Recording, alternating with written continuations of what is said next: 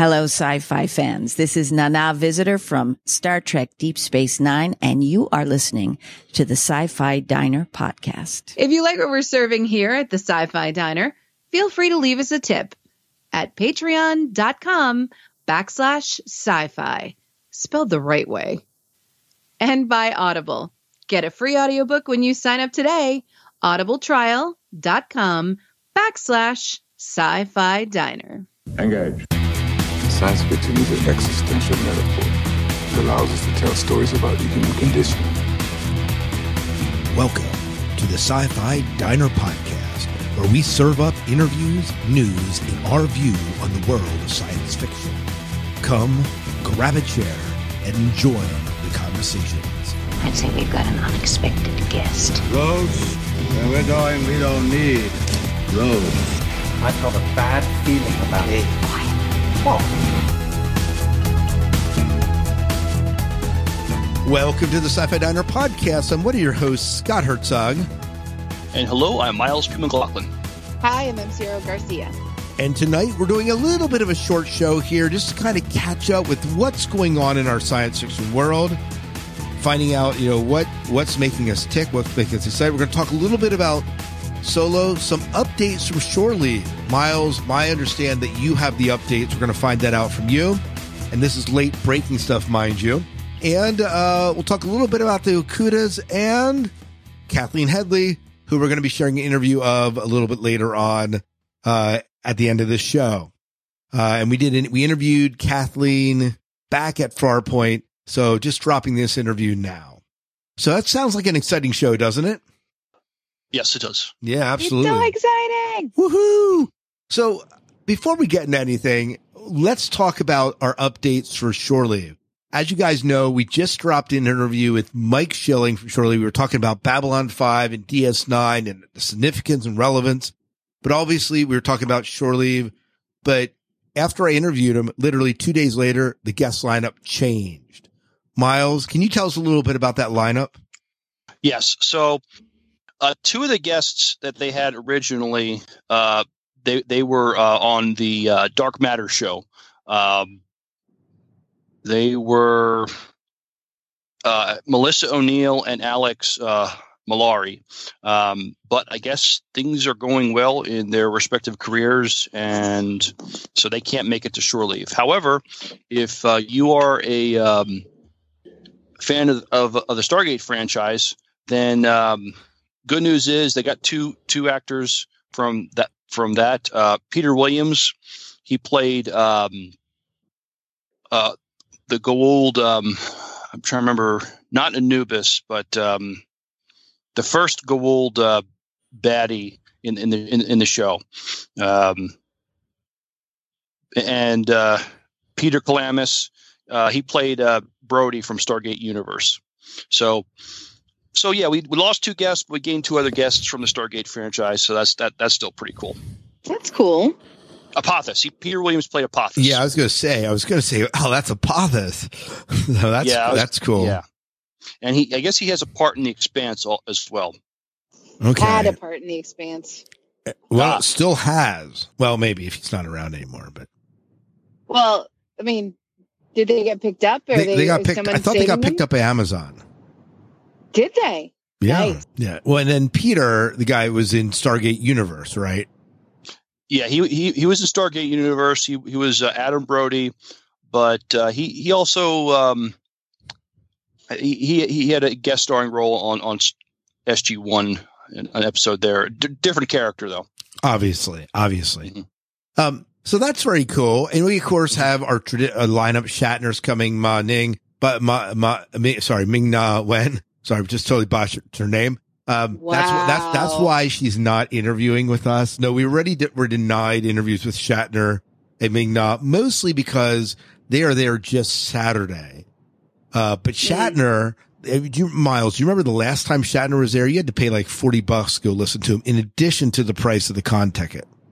Yeah, I think it was only $25, but still, I mean, if you're paying $80 for the weekend or whatever it is, and then have to slap another $25, yeah. But But this time, that they're not going to add that. No, he's doing 2 sessions for free, signing autographs, which are not free, but it'll be a real good time. Oh yeah, Cool. Yeah. And other guests, Sean Ashmore played X-Men's Bobby Drake, and he had freezing power. I forget his character's name there. Iceman. Allison Scaliotti from Warehouse 13. And, is that the Ashmore who was in Warehouse 13? No, that's his brother. Yes. Okay. Allison Scaliotti from Warehouse 13. Aaron Eisenberg, who played Nog on Star Trek Deep Space Nine, and Chase Masterson, who played Lita from Star Trek Deep Space Nine. Awesome. Very cool. Yeah, and we're excited about the Okudas. As we mentioned, we will be having a chance to sit down and chat with the Okudas either before the con, or we might even do a phone interview. They said they'd be happy to do something with us. So I just got to line that up. But obviously they are pretty essential when it comes to Star Trek, right, Miles? Oh my, yes. Mike Okuda, he's a graphic artist. His work goes back to the movie we're going to be talking about later, the Voyage Home. But he and his wife designed a lot of the graphics for as far as like the computer screens we saw, came up with the font. They also are kind of like Larry Nemeczek, kind of like Star Trek archivists as far as just kind of documenting the history. They even put out a book about the history of, Star Trek history, just taking all the events that happened in the Star Trek universe and kind of putting it in a timeline. So their contribution to Star Trek can't be overstated. Denise Okuda, if I'm not mistaken, she was also one of the extras in the motion picture. So their fingerprints are all over Star Trek. Well, very cool. Very cool. Well, we look forward to Shore Leave. If you're going to Shore Leave, we would obviously love to know that. Let us know on Facebook that you're heading there. Send us a message on Twitter or email us, and we'll try to hook up sometime in there. I'm hoping I got an email and remind me, Miles, after this. I'd like to do a live show because I have a crap load of loot to give away to people. We do have some nice stuff to give away. So we need to do that on the live show, and I want to make sure that we kind of advertise that. So I got to remember to do that. Oh, I wanted to do that today and I forgot. But wait, do we already have that scheduled? No, or we don't. You would like to get that scheduled? I'd like to get that scheduled. Okay. Yep. That's awesome, and I can help remind you as well. Yeah, please do. I need all the reminding I can get. Anyone can remind me. But yeah, don't remind me now during the show, Em. I mean, I see you typing a message there into Facebook. I'm just kidding. I'm driving. Well, you never know these God. days. Kids these days, they do it all while they're driving. But kids and their texting. Yeah, I know. Those both of you zip it. Yeah, stop texting. Watch out for that driver. Yeah, so let's talk a little bit about Solo. Solo is not doing well. Yeah, it's not being warmly received by critics, and it's not doing so great at the box office, which surprises me. Yeah. Em, does this surprise you? Nope. And why not? We nerds, we don't take well to change. We don't take well to it. It's very rare that such, not a huge departure, but a small departure from what we're used to happens. This isn't like Rogue One. Rogue One was a story we knew existed and just needed to be told and fleshed out, and it was great. But this is venturing into something totally new, and people already have like their visions of Han Solo and Lando Calrissian and where how they function and evolved in this world. So I suspect it's a lot of people aren't ready to be interested in the tangential stories that can be told in the Star Wars universe. They're not ready to see it as a whole because everyone's still they very much love that timeline that takes us straight through from the crappy prequels and then the real movies. I'm not surprised that it's not doing well. And it's not a spectacular film. It's not the best. It's good. It has its points and its moments, and I really enjoyed it. And I've seen it twice, and I've paid full price. It's just people are so fussy and picky, and they're used to what they get, and change is hard. So that's just my perspective. Yeah, interesting. And, if we go along those lines, that doesn't really bode well for spin-off movies. Disney might think again before they put a movie out. Now to say it's not making a lot of money. It is making, as of now, it's made $503 million domestically, and it's made foreign almost 137 million foreign. So it's worldwide is around 315 million so far.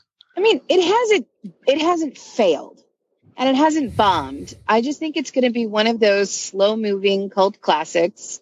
I've already bought it. I already paid for a copy on Blu-ray and for a digital copy because I want them and I like them. And it's just going to be a slow move.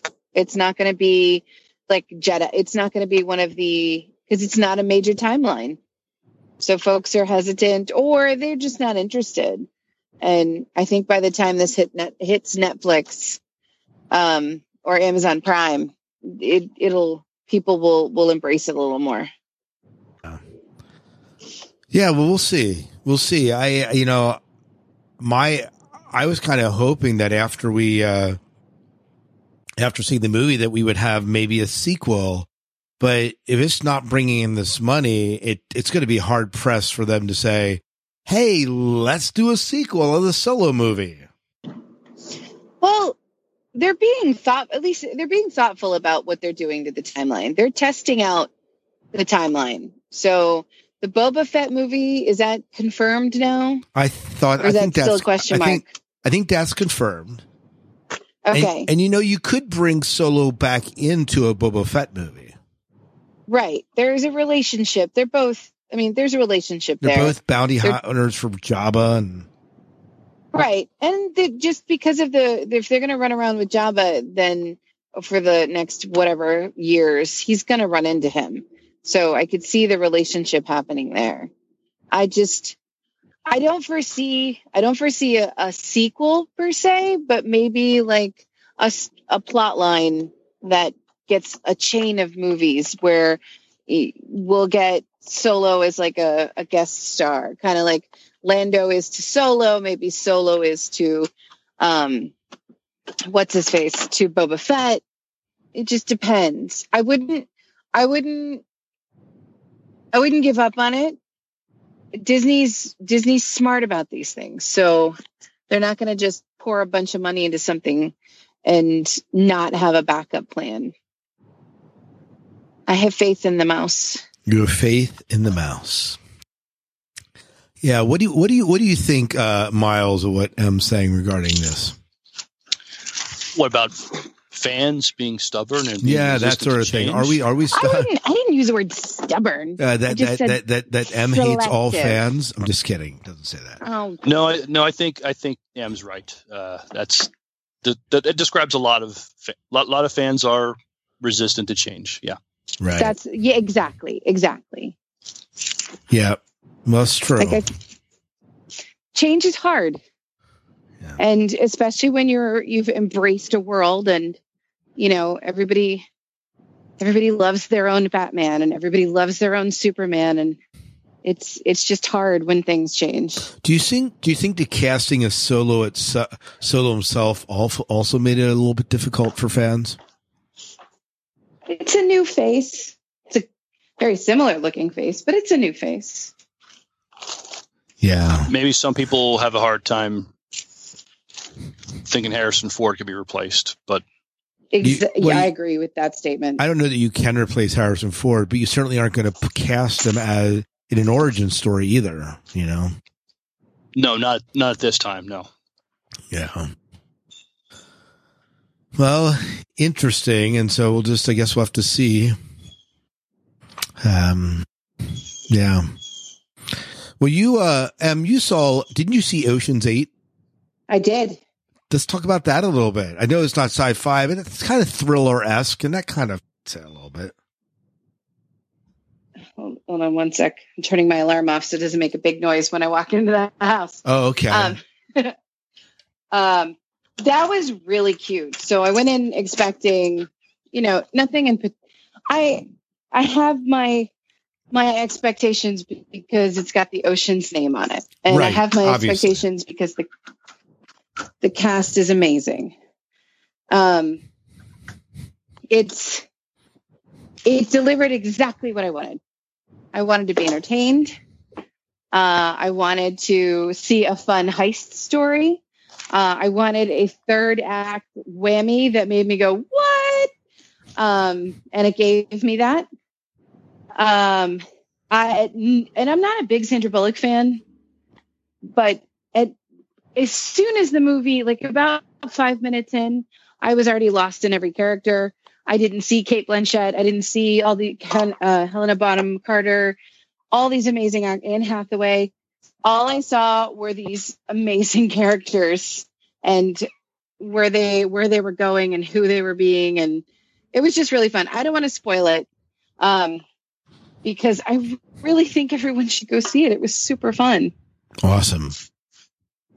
Some folks, it's very satisfying even at a matinee price, but I paid full price. It was great. Awesome. Well, it's something that I will see. I don't know if I'll see it in theaters, but it looked interesting. And I was like, okay. But, and here's the thing. I think there was a little bit of a fear because, you think about, the remaking a franchise that people have known a certain cast of characters with, and suddenly now there's the all-female cast. Is this going to end up? It's not a remake, though. I know, but is it going to be something like what happened with Ghostbusters, right? We got recast Ghostbusters all female, and a lot of people liked it, but it got panned in general.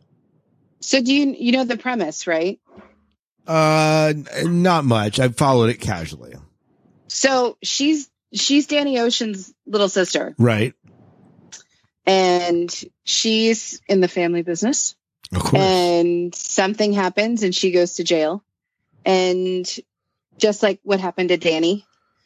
And then she decides to plan this wonderful little heist. It's a little bit revengey, just like Danny. And it's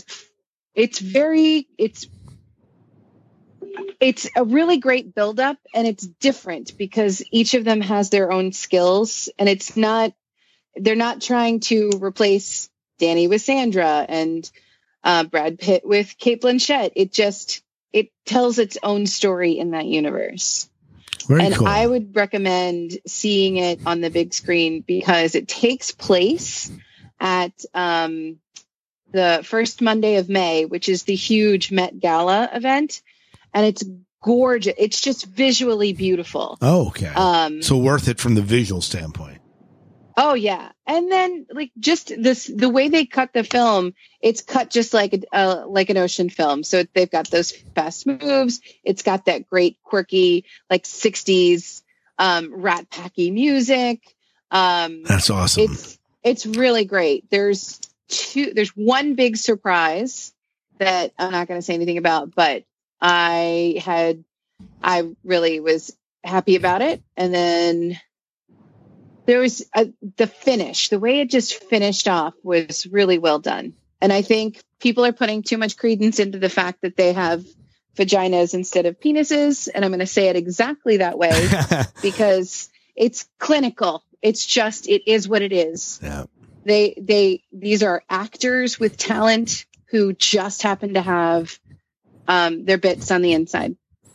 Yeah. So awesome. I challenge and suggest that everybody take a moment and step back from, regardless of what's in their trousers, that just look at it from a story standpoint. It was fun. It's not going to win awards, but it was just a really good time. It was fun. Sometimes you need that. Just need a good time without worrying about whether this is like the next Oscar winning movie. So It's certainly not Oscar winning, but it was really entertaining. Yeah. Awesome. Well, and I know because I've heard from some people privately on Facebook that they don't really like my opinions on movies like this, that like I shouldn't give them any credence whatsoever, that this is just a waste of time.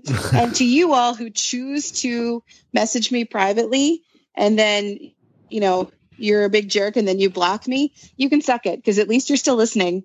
And if you're gonna have the cojones to call me wrong, have a conversation with me. I want to find out your point of view because it's probably something interesting I didn't think about. Right. So don't suck it. Just have a conversation. Very good. And seriously, you know, let us know. We're open to differing opinions here, right? It's not absolutely. So it's not like Em has the corner in the market. Like this is it. You know, it's she has a good opinion, but there are other valid opinions out there. So I think it boils down to what I pointed out before, that my bits are on the inside. Maybe. I'd like to point out that in my box of Star Wars Cheerios, I got who is this? What's her name? I don't know. I got the girl spoon that changes colors when it's cold. That's awesome. Well, that's my sci-fi world. There you go. That's your sci-fi Star world. Wars color changing spoon. Well, we're going to begin to wrap up this show. And again, we're going to be coming back on just a little bit to record our voyage home. Before we do that, we want to introduce a short interview that we did with Kathleen Headlee. And Kathleen Headlee is a writer. She's been writing for years, mostly in the fantasy world, and especially in the world of Merlin and the Knights of the Round Table. So she writes a lot around the King Arthur's universe. And she wrote King Arthur's Sister in Washington's Court, which is a spin-off of the Connecticut Yankee in King Arthur's Court. And that was, of course, that was Mark Twain's book. And so she writes it in the style of Mark Twain and just released that not too long ago. Cool. But yeah, so she has been writing a really long time. And if you go to Amazon and see her list, she's done tons of stuff in the fantasy world, some romance. And I don't know there's as much science fiction she's done. I think it's mostly fantasy, but quite prolific of an author. And it's some wonderful books. She's been published since 1999 with her first edition of Dawnflight was Simon & Schuster book.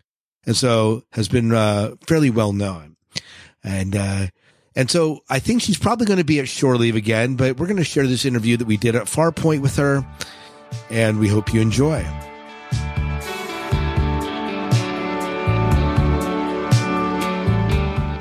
Scott Herzog here with the Sci-Fi Diner Podcast, and I am sitting with Kim Iverson Headlee. Yes. Right. So I got the name right. Yes. And thank you. we are at Farpoint, and she is an author here, and not a recent author. She's been in the authoring scene, the writing scene, for quite some time.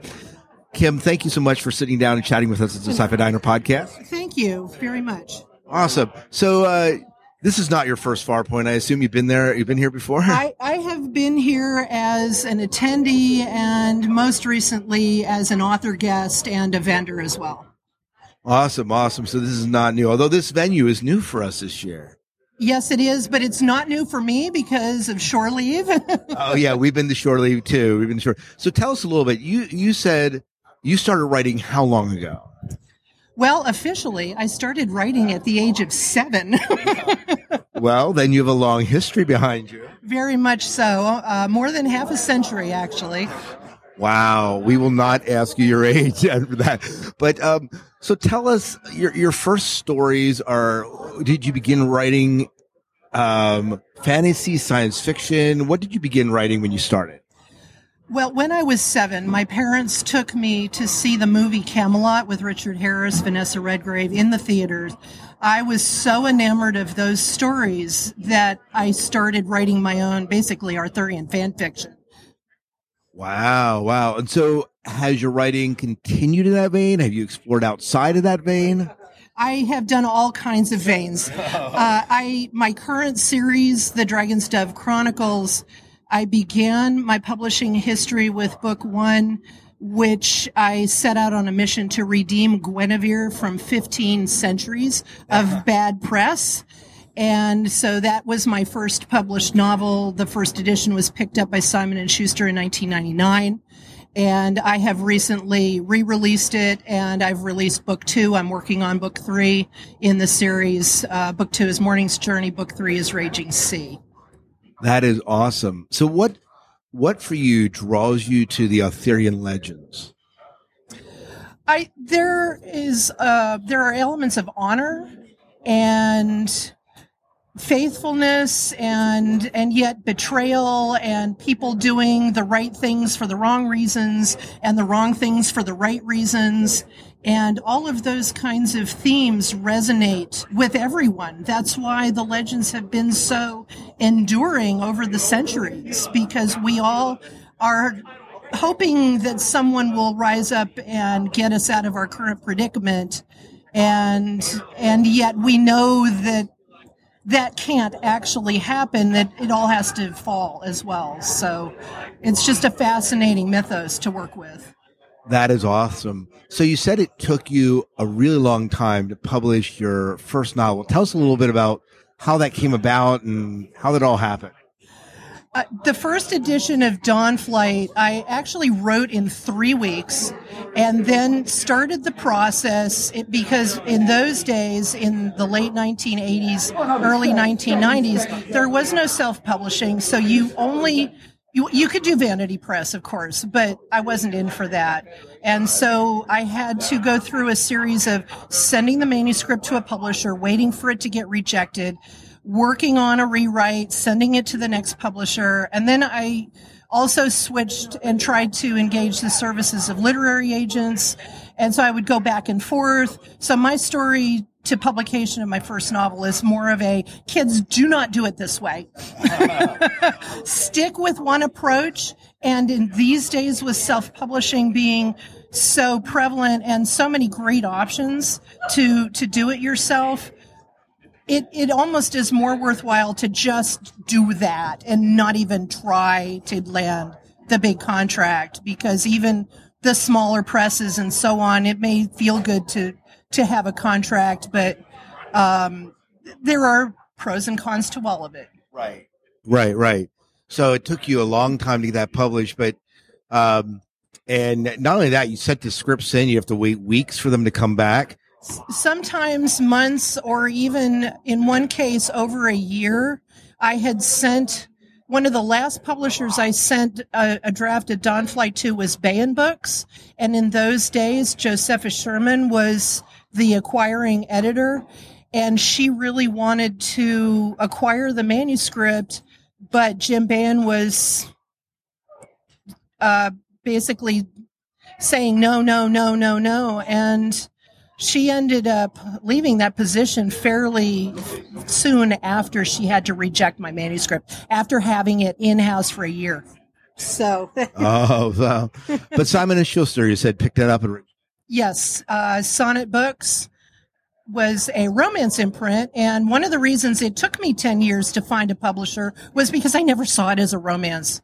Yes, the story of Arthur and Guinevere, or Guianamara, as she's named in my series, drives the plot, but there is so much more going on. There are battles and hand-to-hand combat and political intrigue and the whole bit. So I really never, ever sent it to any romance publishers. But when I got my literary agent, who incidentally is now the literary agent representing Crazy 8 Press, another group that's here at Farpoint, he sent it out to romance publishers, and that's how it was picked up initially. Very cool. Who is the literary agent for Crazy 8? Is that Marco Palmerici? No.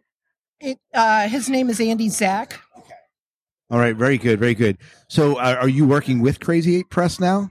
No, I'm not. I just I got Andy's press release.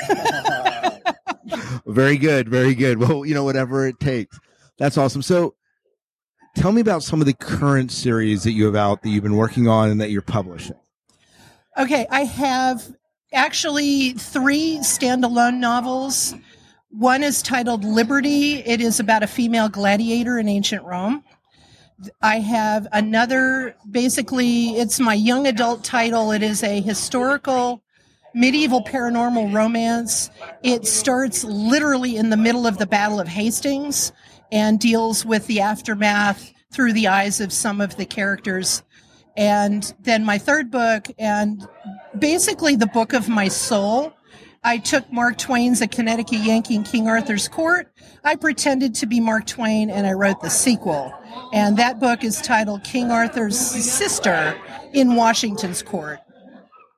That is awesome. So did you even mimic stylistically what Twain was doing, or is it set more in modern language? I was doing Twain. So I studied his language through reading many of his books. And my editor also studied his style, and she also edited it to 19th century grammar and punctuation standards. And for the print editions, the book designer took his original first edition and mimicked the size of the book, the typefaces. She found digital versions of 2 fonts that were in use in Twain's day. It is the entire package. That is awesome. They used to teach that. I'm a high school English teacher, my day job, and they used to teach that in schools. They don't anymore, but which is a loss in my opinion. Well, and anytime you would like, I'm happy to donate copies. I call it Kaziwick for short, because who wouldn't, with all of those words in the title. But I'm happy to donate classroom copies for studying that, as well as studying Twain's story and noting the similarities and differences and the things that I did to mirror or to do the opposite of what Twain was doing to create the sequel. And one other thing also, the print editions, I commissioned more than 100 unique illustrations to go with it. So his first edition was fully illustrated, so the sequel is also fully illustrated. Wow. How long did it take you to put that together? Because it sounds like there's a lot of research and a lot of thought that went into it. This was not just, you mentioned your first novel came in 3 weeks. This doesn't sound like a 3-week process to me. No, and what happened was, so my literary agent came back from a Book Expo America one year, I believe it was 2006, and he sent a general message out to all his clients saying, hey, I met this editor who was looking to acquire sequels to 19th century authors' works. Are any of you interested in doing something like that? So I wrote back and I said, yes. How about Mark Twain and Connecticut Yankee in King Arthur's Court? So he ran it by the editor. The editor said, great, go ahead. So I started writing. I wrote about 50 pages, and then it hit me. Who was I to think that I could emulate the father of American literature? And so that doubt stopped me on all of my projects, not just that one, for 3 years. Wow. And then I had a process of basically exercising and things like that to finally get myself back into the saddle. And then once I did that, I was able to finish the book in just a few months. But that one doubt really, really stopped my plow for a while. As you can imagine. And it's when you start comparing yourself, it has to be a little bit daunting. Daunting is spelled S-C-A-R-Y. Scary. Oh, well, very good. Very good. So if people want to get a hold of this book or your other books, where do we send them? Where do we take them? All of my books are available digitally. Most of them are on Kindle, Nook, iBooks, Kobo. Of course, the print editions of Kaziwick, to get all of the art, you need to get the print editions. And so those are available on Amazon, Barnes & Noble, booksamillion.com, and retailers like that. Awesome. Well, thank you so much for taking a few moments out of your time to sit down and chat with us. And thank you very much. Have a great rest of the con. We will. If you've enjoyed the conversation, the owners of this establishment would love to hear from you. Send your comments and feedback to the Sci-Fi Diner Podcast at gmail.com or join our Facebook page at facebook.com/Sci-Fi Diner.